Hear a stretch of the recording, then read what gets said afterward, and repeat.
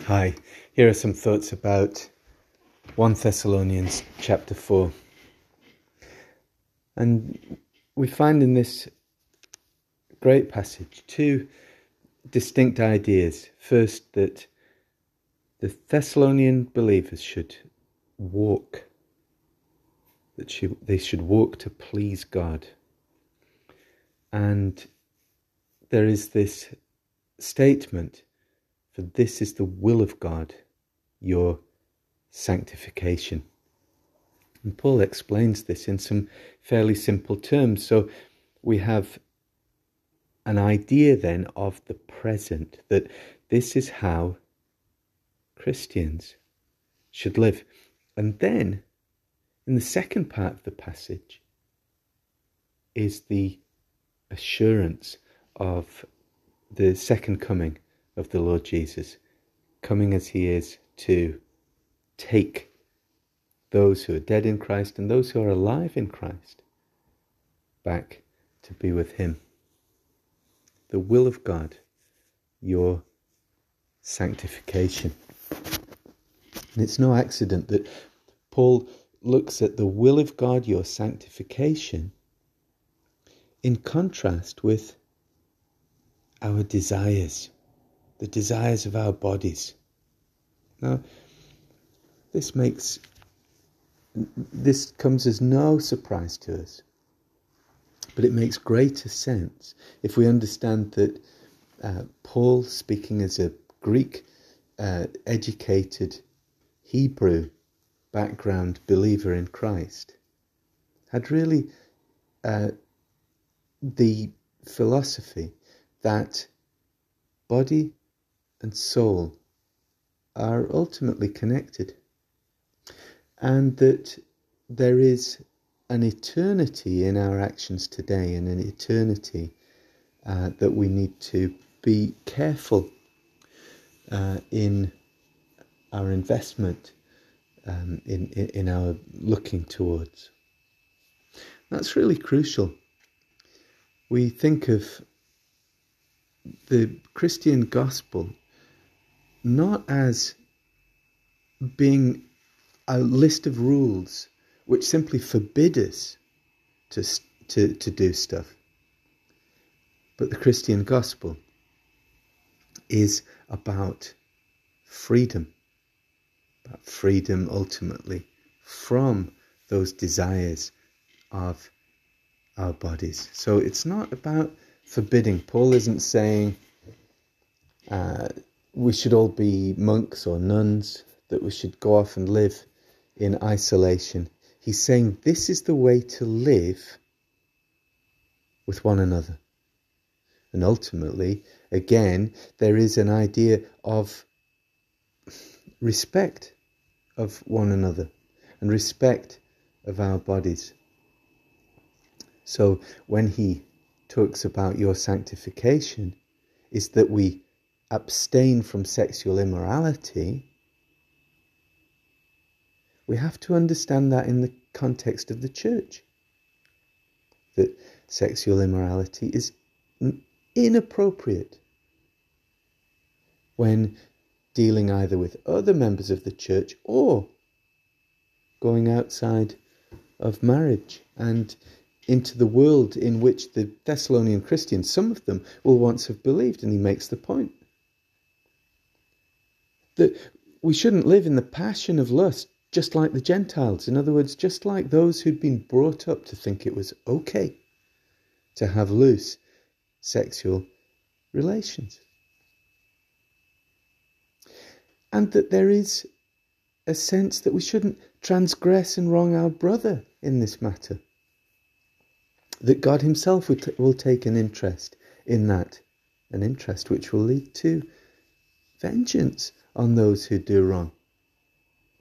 God hasn't called us for impurity, but in holiness. This is the will of God, our sanctification. Not forbidding our desires and our passions, but turning them into something which is ultimately respectful, that is under our control, that we're not controlled by them, and that we learn to live as free people, not basking in our freedom, but enjoying our freedom to be what God has called us to be, in holiness, not in impurity. And then, of course, Paul says, well, concerning brotherly love, having moved from talking about the passions and desires of our flesh, he now moves on to talk about brotherly love. And it's very interesting because there's not a sense here that the Thessalonians don't know anything about brotherly love. In fact, they know so much about brotherly love that they are talked of all through Macedonia, all through the region in which Thessalonica was situated. And what does Paul say? God has told you to love one another. That's what you're doing. But we urge you to do this more and more. I think this is a really powerful teaching for us. You know, there is a tendency for preachers to rail at the choir, to criticize all and sundry. And Paul is very clear here. The Thessalonians do not need to be lectured about how to love one another or to love people all over Macedonia. But they just need to be encouraged to do it more. What you're doing, says Paul, do it more. And keep doing it.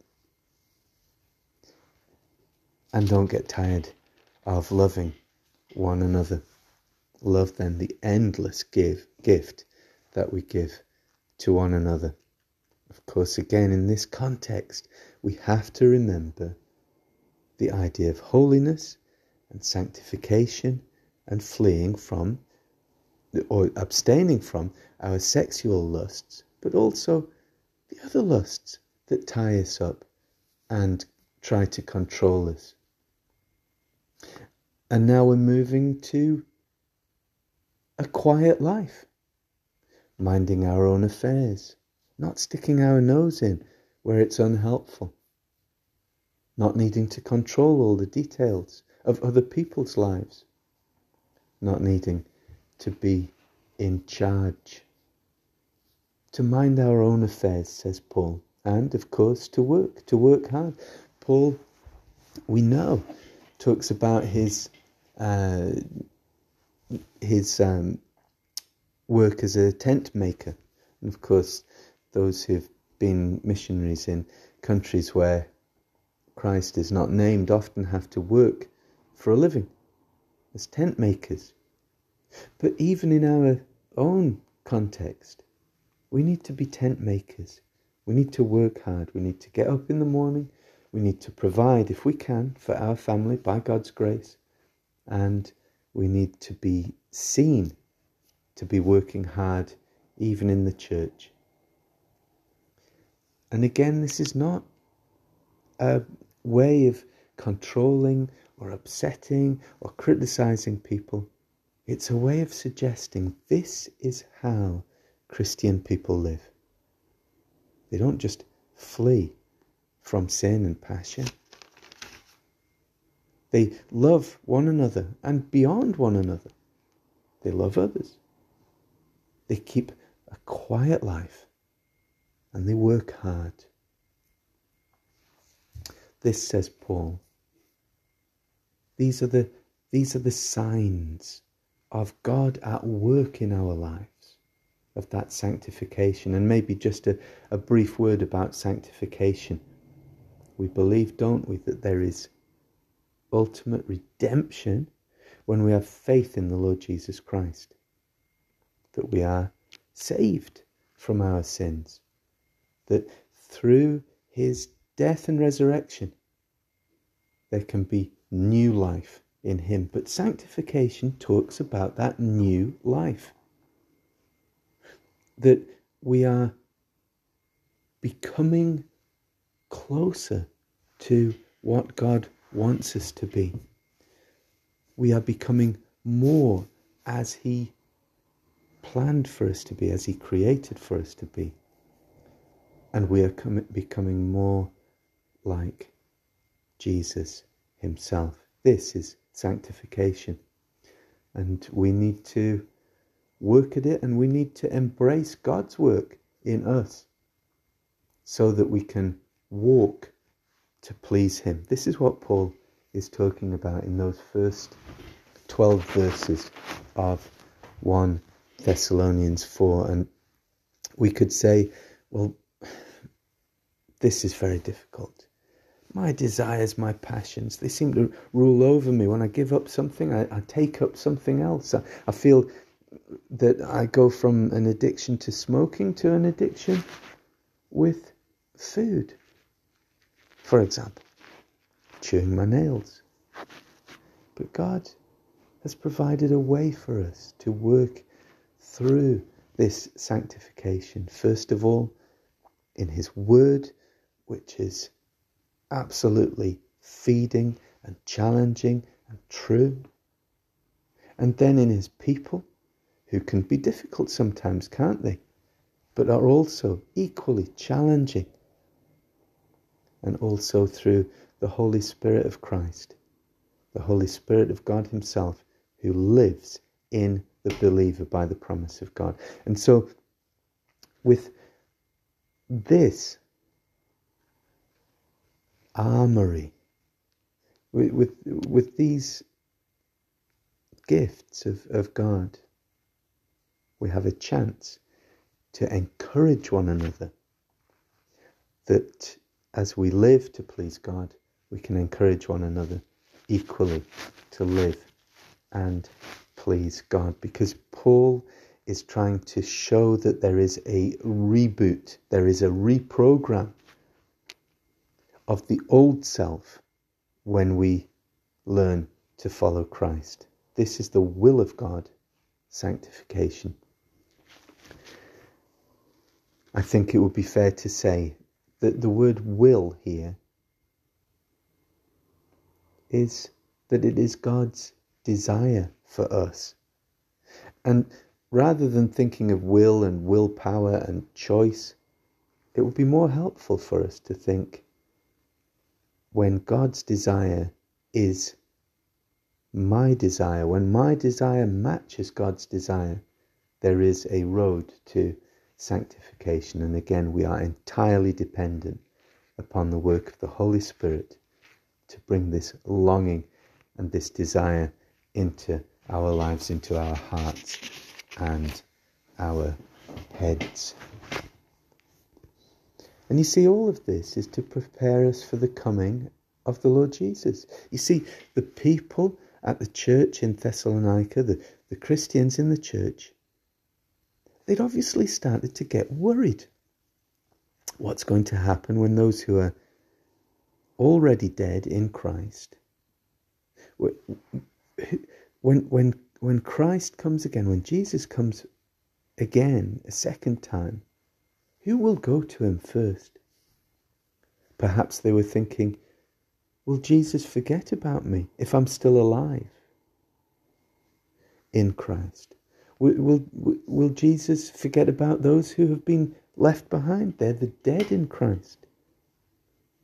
Perhaps this is what was going on. It's not very clear. But the clear thing is that Paul says, don't be uninformed so that you don't grieve as those who have no hope. To turn it round, we could say, Paul says that Christians can have hope, that they should have hope. And they don't need to be fretting themselves about what comes at the coming of the Lord Jesus Christ. One thing is obvious, that Paul says as Jesus comes, there is no way of ignoring the fact. Trumpets sound, the Lord himself will descend with the cry of an angel, of the voice of the archangel, and trumpets. Well, we have a picture of this when Jesus was born, and we see that the shepherds are entertained by the heavenly choir of angels, and there is no way that they will ever ignore or forget what they've seen. And it'll be the same for us. It will be the same for us, says Paul.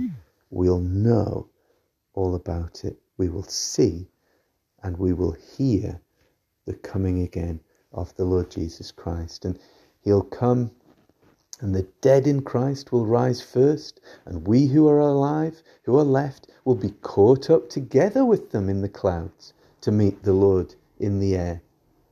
Well, there is an order there. Those who are dead in Christ first, and then us. But nobody is forgotten who is in Christ. And that is assurance. Paul says, look, teach your brains this so that your hearts will not grieve. Understand the fact of the matter here, and you will understand the faith of the matter going forward. And so we'll be caught up together with him. And what's the word that Paul uses to describe those who are dead in Christ and those who are alive in Christ? Well, they're saints. They're saints. And of course he said, the will of God is our sanctification. The will of God is to reprogram us, to make us saintly, to reboot us so that we have new life in Christ. At this point, we just need to celebrate the goodness of God, and may God bless you. Amen.